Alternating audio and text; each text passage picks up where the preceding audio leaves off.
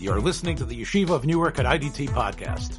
I'm your host and curator, Rabbi Abram Kibalevich, and I hope you enjoy this episode. Shalom, this is On Principle, Challenges in Jewish Education. I'm here with Rabbi Jonathan Kroll, principal of Salanter, Akiva, Riverdale, otherwise known as SAR High School. Boy, John, it's been like a long time since we've strolled along together here on this primrose path. I think, just like COVID was such a dominating story, I think the invasion of the Ukraine is probably going to be dominating the news for a while. Of course, it goes without saying that there's still hundreds of thousands, not hundreds of thousands, but we're close to 200,000 Jews there. And the Jewish communities were surprisingly robust. As you know, I just made my escape from the Dirshu Siyum convention in Trenton, New Jersey, and we offered tefillas for the especially the Dirshu Loimdim in the Ukraine. So let me just give you some background. That means there are people there that are taking bechinas, that are learning stark. There's it's not just 5 people in Des Moines, Iowa. It seems like there's quite a bit of Jewish life there. And first of all, have you been emphasizing that there at SAR, that people should recognize, that at that side of the world, that there are Jewish people that are clearly under attack and are in danger? Yeah, well, we've been doing it kind of from 2 different angles. One of them is from an angle in the history classes, making sure that students understand sort of like what's happening, what the history is, what the history of the USSR is, the history of the Ukraine as far as it's connected to Russia, Ukrainian language versus Russian language. What's Putin, trying to do, looking at this in something of a historical context, and also looking at it in a Jewish context. What are the Jewish communities there? What are the needs of the Jewish communities there? We've been trying to raise funds for different organizations that are really providing aid. As I mentioned to you earlier, I had the good fortune, starting off in my early days in chinuch, before I knew that I wanted to go into chinuch. What inspired me and sparked the interest in going to chinuch was an experience I had when I, after the fall of the Soviet Union, I spent a lot of time in the Ukraine. When I was a college student, I was in YU, running summer camps, winter camps, things like that. And I spent a lot of time in different cities in Ukraine, and that really got me interested in a way that got me hooked on chinuch. Wow! But really makes me feel very connected to that area that's really under discussion right now. All right. So really, let's just for people listening who might not understand that once the Soviet Union fell, so there was a great opening for these cities, and there was it was now clear that we could send shluchim there and people there, and because Chabad was operating sort of in secret and trying to push things. Now that that it was a separate country, so now it was really open, despite Ukraine's terrible anti-Semitic past. But there was really all these opportunities, and I know NCSY, I know, was very big there in their summer programs. My daughter was there in the summers and in that period as well. So it was really. Yeah, go ahead. It was really like fresh territory for people like yourself to get a chance to not just see your typical Jewish suburban kid. I mean, you got to see. There was nothing like it. I wish that I could give this opportunity to do things like this to my own children, but I don't know what it would be like. When the Soviet Union collapsed and it was utter chaos, and the opening there was incredible. When I say chaos, it was again, I really haven't been there in 25 years, but it was lawless, complete, close to like a sense of anarchy. The Soviet Union collapsed and the government hadn't really taken full form with a lot of, institutions. It was bribery everywhere you went. That was the way of life. And there were hundreds of thousands of Jews who were thirsty to know something about their past. They were excited to learn about it from Americans because there was a lot of cachet with Americans coming to the former Soviet Union, and it was just really exciting. I mean, and I cannot overstate just how little people there knew. Meaning, one of the great, but as you say, they weren't just they weren't just disconnected from ignorance. They actually were they were frustrated by their ignorance. And meeting people like yourself and other young people, you say that they had a thirst for knowing about things that they didn't know about. There's one thing that we owe a great debt of gratitude to Soviet leadership for, and that is including in the passports of all Soviet citizens their ethnicity. If you were Jewish, it said in your passport Ivrei. Yeah. If you were Ukrainian, it said Ukrainian. If you were Russian, it said Russian. But if you were Jewish, whatever republic you lived in, it said Ivrei. This was a tremendous benefit that they never could have realized. What we did was, people who were discriminated against, who knew they were Jewish, but didn't really understand anything about the Judaism. I mean, when I say didn't understand anything about the Judaism, I mean, it was totally illegal to learn unless you were one of these miyuchadim like Yosef Mendelevich. I mean, the average person, Jew on the street, the average Ivri, did not know anything. I mean, did not know anything at all about Judaism other than they were discriminated against. They couldn't get into the best colleges because they were Jewish. So once the Soviet Union collapsed, we would come in and partner with the local Jewish community. Usually it was a Chabad guy or some other kind of small structure in a Jewish community, put an ad in the newspaper, say it's a bunch of American kids who are coming to run a camp. If you're Jewish, show up to the Jewish Community Center. Kids and we would check passports. And basically, we couldn't be 100% sure that everyone was Jewish, but this is what we had. A kid had to show up with their mother. If the kid's mother's passport said Ivrei on it, then the kid was in the camp. It was really interesting. By the way, we were in the Ukraine there. There was in the south of Ukraine, in Kherson. I spent a lot of time there. In Kherson, I still remember being very, I learned, I read Russian. I learned how to check passports. I remember seeing one of the ethnicities, somebody showed up. There was a term there that I had not been familiar with. And I paid more attention to someone. I said, what this, I knew how to read it if it said, Ukrainian and Russian. Ivrei, there was a new term I'd not seen before, a Karaite. There are a couple. A Karaism was a recognized ethnicity in the former Soviet Union, which was really interesting. Sure. Definitely, it was the hotbed. What were some of the cities, John, that you were in? Kherson. What else? Here's my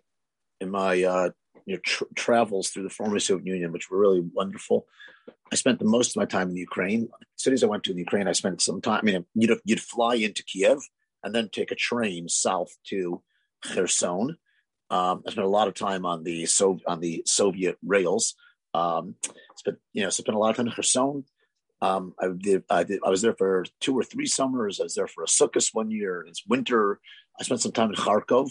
It was Kharkov, not Kharkiv. Kharkiv is what it became called when Ukraine kind of asserted its nationalism there. It was Kharkov and it was part of the Soviet Union. So it's time in Kharkov there. That's where the OU had its center in Kharkov for a time. I spent some time in Minsk, and actually we had a camp in Radin. Actually, in the hub, and we spent time in the town of Radin itself. I spent some time up in the Baltic Republic, so I was in Tallinn, Estonia for a bit. Traveling through, I went through Moscow as well, but didn't really run any camps there. One of the most interesting places I went to for Pesach one year, we ran a program in Bishkek in Kyrgyzstan, in the mountainous, region there, not that far from the Chinese border. It was I don't remember, I think it was something like a 5-6 hour flight east from Moscow. And you brought kids there, or there was actually a Jewish community there? So there in Bishkek, there is a Jewish community there. In Kyrgyzstan, there is a long time Sephardic community there. It's not that far from Afghanistan. It's in that kind of Sephardic community. We did not work with the Sephardic community. They had their own sort of support there. We worked with the Ashkenaz community, which was mostly Jews who had been exiled there by Stalin to save themselves. They were saved from Hitler by moving to, Kyrgyzstan during World War II. Wow. So what's really fascinating, John, is because, we know each other a long time. And, and I know you as a mechanech and as a student. It's interesting that, you feel you were sort of on the precipice, and this really cemented what you felt your identity was going to be like. What was it? Was it the sincerity? Was it the pure quality of the teaching? Was it? I have a feeling that maybe it was sort of the excitement that you could make some of this stuff up. In other words, it's almost like, look, go out there. We need young people. We need energy. Maybe because you were able to sort of spin it out of cloth yourself. You could create the situation there, and without necessarily having to fit into a certain box. Was that it? Yes, I think you're totally right. It felt like you could change the world, and it felt like you were changing the world. That's what it felt, because it was not the kind of thing which was a structure set up for you, and you go in and you make an incremental difference. Here you are, nobody knew anything. You go and show up to, I still remember this great story, show up in the Crimea. There was a camp we wanted to rent in Foros. Foros, if you may recall, is where Gorbachev had his dacha, where he was, where he hid out at one point. So Gorbachev's dacha, we had a beautiful area on the Black Sea. We wanted to rent a campsite there. We had to meet with the, if I recall correctly, when this was close to 30 years ago, 25 years ago, it was the, we had to meet with the Minister of Education in the Crimea to kind of rent the campsite. He said the campsite's not available. And this is so wild, was it? I had learned how to, you had to bribe people to make things work. Campsite's not available. We're in a meeting. It's myself, one of my friends, and the Minister of Education and two of his assistants. So I learned how to do this well enough. I said, it's very interesting. It's not available. Okay, very good. I want to know if we can speak privately. He said, okay, absolutely. He asked his assistants to leave. And I told him about how impressed this is like the fun part of being a 23-year-old doing it. It's like, we were very impressed with the level of education here in the Ukraine. Very impressed with what you've done. Here's $200. We'd like you to do with it what you think would be helpful for the Ukrainian educational system. Thank you very much for your contribution. At which point he then looks at his calendar. Oh, I made a mistake. It's actually free during the time that you said. You want to go, okay, wonderful, terrific. And that's how that's just how everything worked there. And then you run a camp and you have kids who really were so wide-eyed, and so you felt like you were making such a radical difference in their lives. Going from not ever having heard of Moshe Rabbeinu before, never heard the name Moses, never heard of it before. And you're taking people, and they wanted to know why they were discriminated against because of this Ivrei. They knew there was something negative. And all of a sudden you have these American kids coming there who are cool, telling them what it means to be Jewish and how excited they should be Jewish. And they learn about stories and learn how to daven. They learn Hebrew.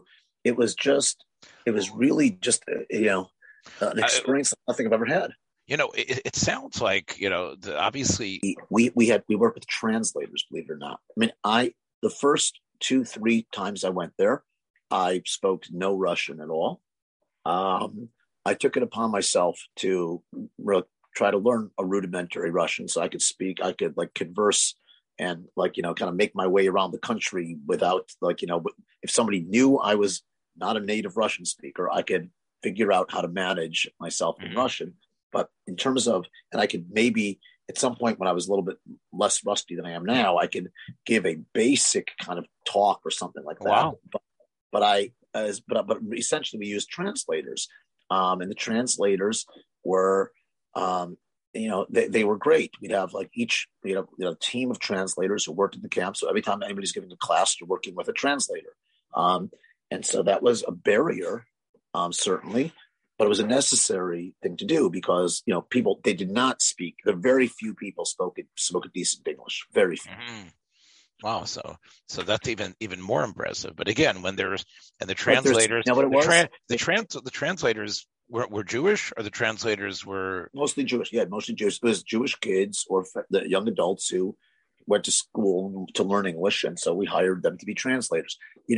What was most meaningful, though, in addition to teaching and translating things to Russian, would be learning the siddur. It would be learning songs. It would be singing. It would be benching. Those things you didn't translate. I mean, we had Sidurim with Russian translation, benchers Russian translation, but the singing, the benching out loud in Hebrew, teaching that to kids, it was like life changing. It was really just you felt great about yourself. The kids loved it. They were just excited to explore their identity. And of course, introducing them to Shabbos, the concept of a time when we couldn't use electric devices or explaining this principle, which was probably quite foreign to them. I mean, it's one thing, right? There's one thing you're going to school, but to actually give them a sense of Shabbos and their parents. I know you start with the kids, but I got the impression from some of these programs that the parents were sometimes schlepped into it too, or is that sometimes am I wrong about that? Generally, I think our assumption was for many of these kids, this was in the early days, many of these kids were preparing to go to Israel. They were preparing to make Aliyah. We did not assume that there was going to, again, if you had asked me 29 years ago when I was first in Kherson, would I be friends with, would I know the Chabad rabbi there? I would assume there would not be a community there much longer, and everyone was going to be making Aliyah. I didn't think it was going to be a long future. I was wrong. Chabad, God bless these guys. These shluchim are incredible human beings who, they would, go there. And this is before the days of Zoom schools where their children can. Now you have a Chabad shliach in the middle of nowhere. He can learn online and be in with a whole community of Chabad kids who are learning. These were situations where these guys would bring in their families in the Simferopol, Crimea, Yeah, that's where my mother's from.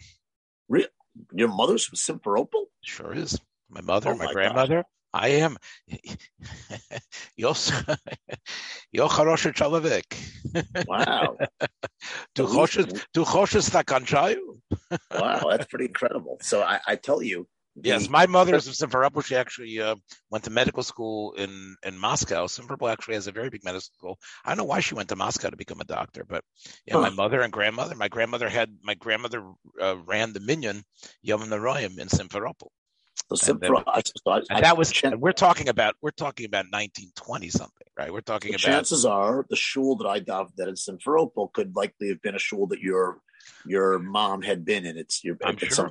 Sure, and my grandfather, that was the shul that my grandfather came back from Russia and went back. So I know a lot about Simferopol. I actually would love to go visit there because now, when I was in Simferopol was in the Ukraine. Now Simferopol. Right now it's Crimea. It was going back and forth all the time. It's a beautiful little town. It's very close to the Black Sea. It's not on the Black Sea, but very close to the Black Sea. Very close to the Sea. It's a pretty town. It's prettier. Sevastopol is right on the Black Sea, but Sevastopol is more like a sailor town. Sevastopol is more like a little bit of a surliness, right? Yeah. Sevastopol also, when I was there, I went to Sevastopol I think once, but it was generally a closed military city. I mean, there was a lot of Ukrainian and Soviet fleet of the Black Sea was based in Sevastopol, and it was not friendly to civilians, if I recall correctly. It was like there was nothing to do there because you had to be in the military to really walk around Sevastopol when I was there. Yeah, right. The climate, Simferopol has a very nice climate. It's a very beautiful, very wonderful there. Nice climate. It's the region is well known for the sweetest watermelon in the entire Soviet Union. So you want to get yourself arbuz. You want to get yourself a Khersonsky arbuz. Sami Slatki arbuz. The sweetest arbuz. The kukarus is pretty good too over there. The kukarus. Kukarus. Kukarus is the corn. Yes, very impressive. Yes, yes. You see, I'm surprised. You surprise Yeah, me. I have to surprise you. So, John, so I guess this is really obviously emotional time for you, hearing about cities that you were in, hearing about them, and I'm sure that you're using your history and your listen, connection to it I to make a point to the students in SAR. I reached out to a friend of mine who, 29 years ago, when I was in Kherson, there was a young Chabad shliach, a single guy from Israel, who was there, trying to do what we were doing. And we, Chabad shlichim and the YU guys were all working together and helping each other out because there's there's Sure. there's no, we're the only Shomer mitzvos in the whole, and it was great teamwork. And then I kept up a little bit with the guy, this single guy. We're both there as 21-year-olds. And then he remained as the shliach. He's now the chief rabbi of Kherson, and he is the Chabad guy running the show there. So and this is also the beauty of Facebook. I'm not such a Facebook user, but I went on to Facebook the other day, checked out Chabad of Kherson. I messaged the guy, thinking he'll respond. He's responding back to me from the basement of his shul, telling me that they're trying to help all of the Jews in Kherson who are, locked up in their homes and they need food, humanitarian aid. And, he said, I said, what can I do? He said, if you could spread the name, spread this link where people can donate money so that I can buy food to give to people in our community, that'd be great. So I was like, I'd be happy to do that. And hopefully, Putin holds so many of the cards here. It's possible even those links could be shut down. And, it's possible, because we're talking about wire transfers, right? That's what we're talking about. We're talking about monies that can be deposited here that can become wire transfers that can allow funds to be available for them to have something. But if Putin, really, closes his grip totally, it's really, bad news.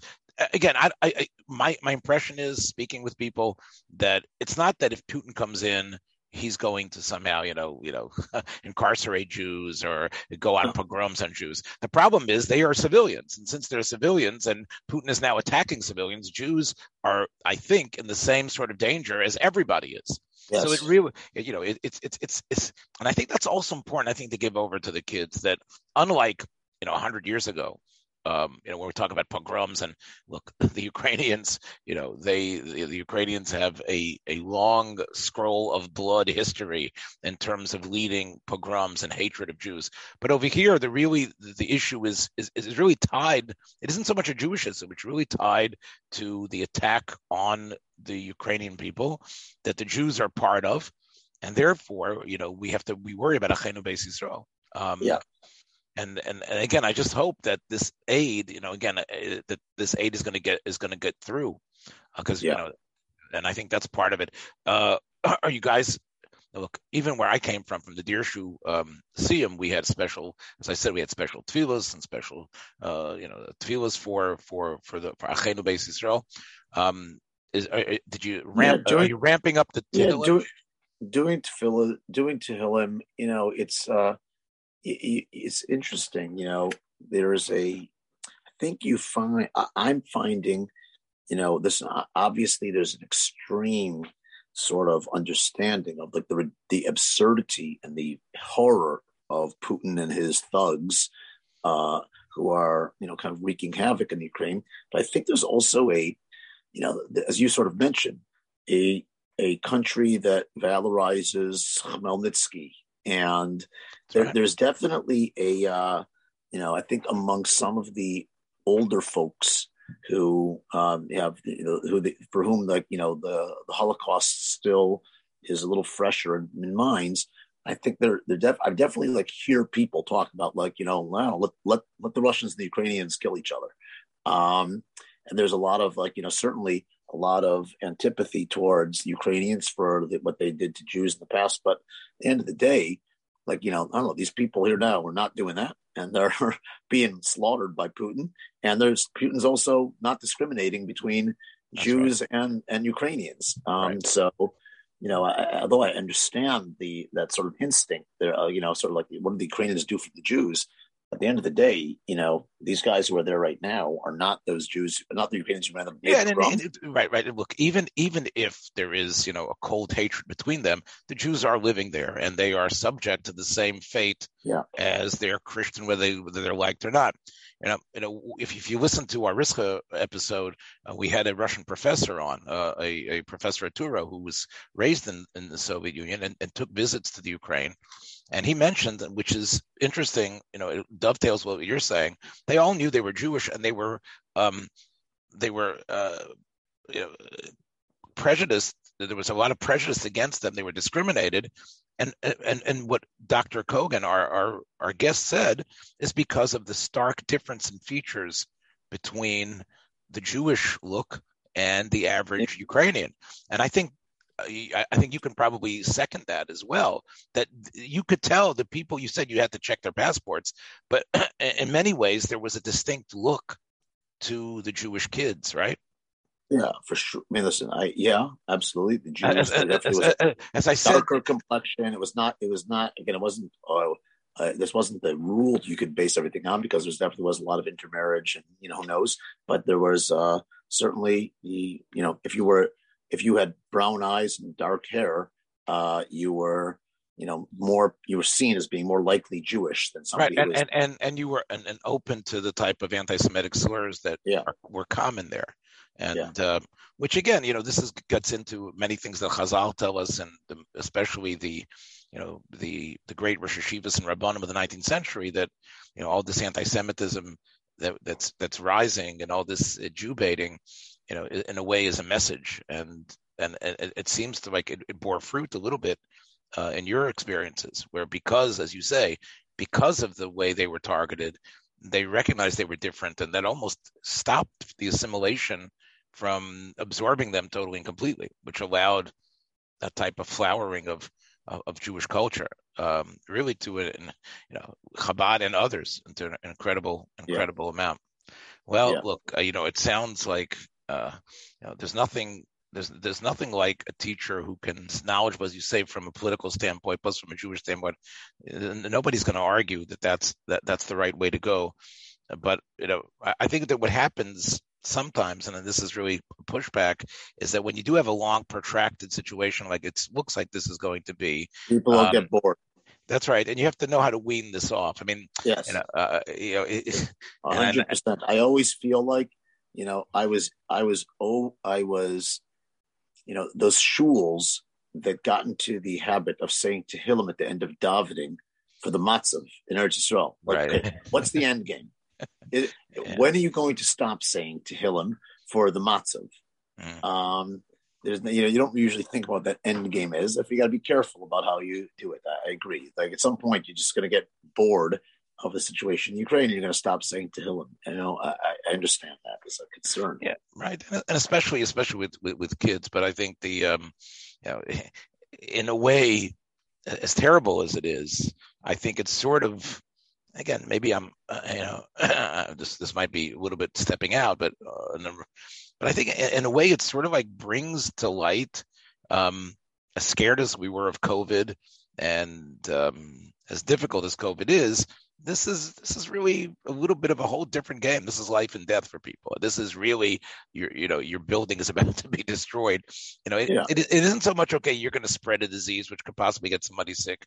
You're really talking about things in a different way. So as far as crisis goes, I think it touches a different button than COVID does. And I think that look, what is it? What is it that's happening? You're not getting those type of questions like, hey, like are kids coming and saying like, what's going to with COVID? We were all having astrological questions about people saying that. Oh, I got a bunch of that in the beginning of the days. Gog Magog. Yeah, kids are wondering what this is Gog Magog.